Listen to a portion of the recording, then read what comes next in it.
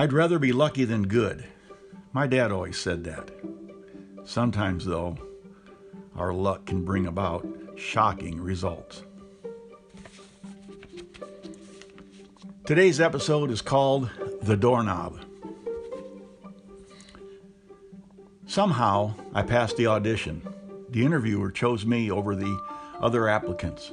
She said I was the first one ever that actually knew Harry Truman's middle name. So I would be a contestant on The Doorknob. It's a game show unlike anything you've ever watched.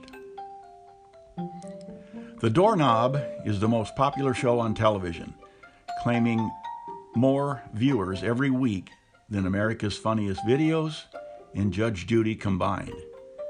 The critics are still trying to figure out how the hell the FCC granted them a license. Somebody greased a lot of palms is the best they can come up with.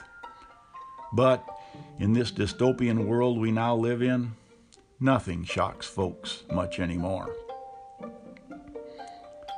The first round, the elimination round, was easy. I beat a grocery store bag boy from Toledo and a used car salesman from Peoria with really bad dandruff. The questions, at least to me, were grade school level at best.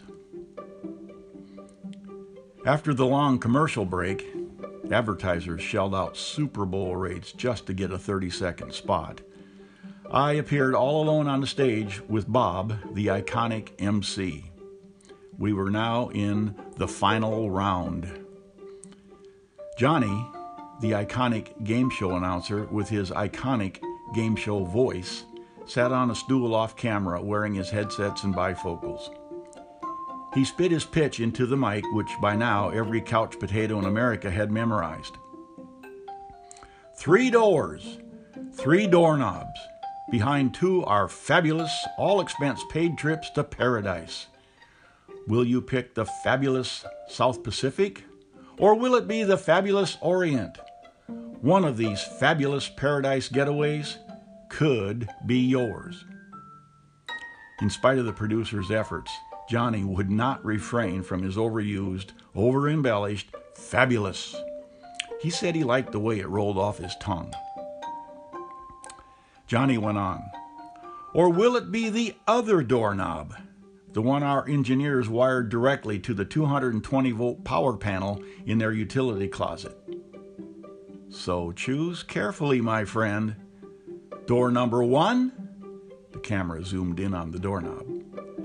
Door number 2, again, the camera zoom. Or door number 3. Wait, what's that? No tight shot?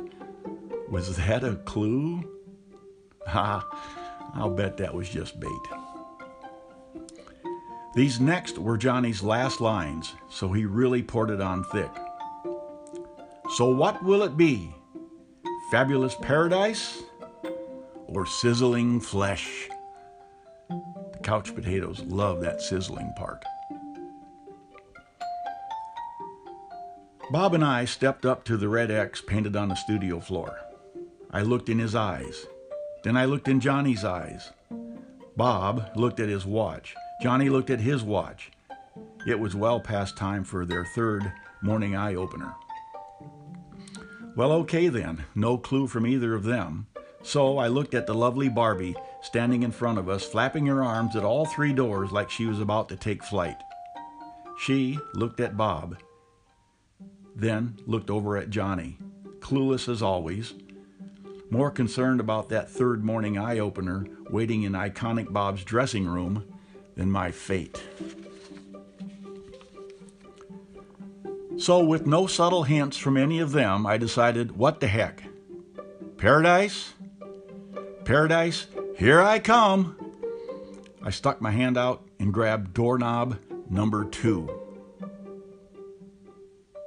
Wow, I did it. I did it. I guessed right.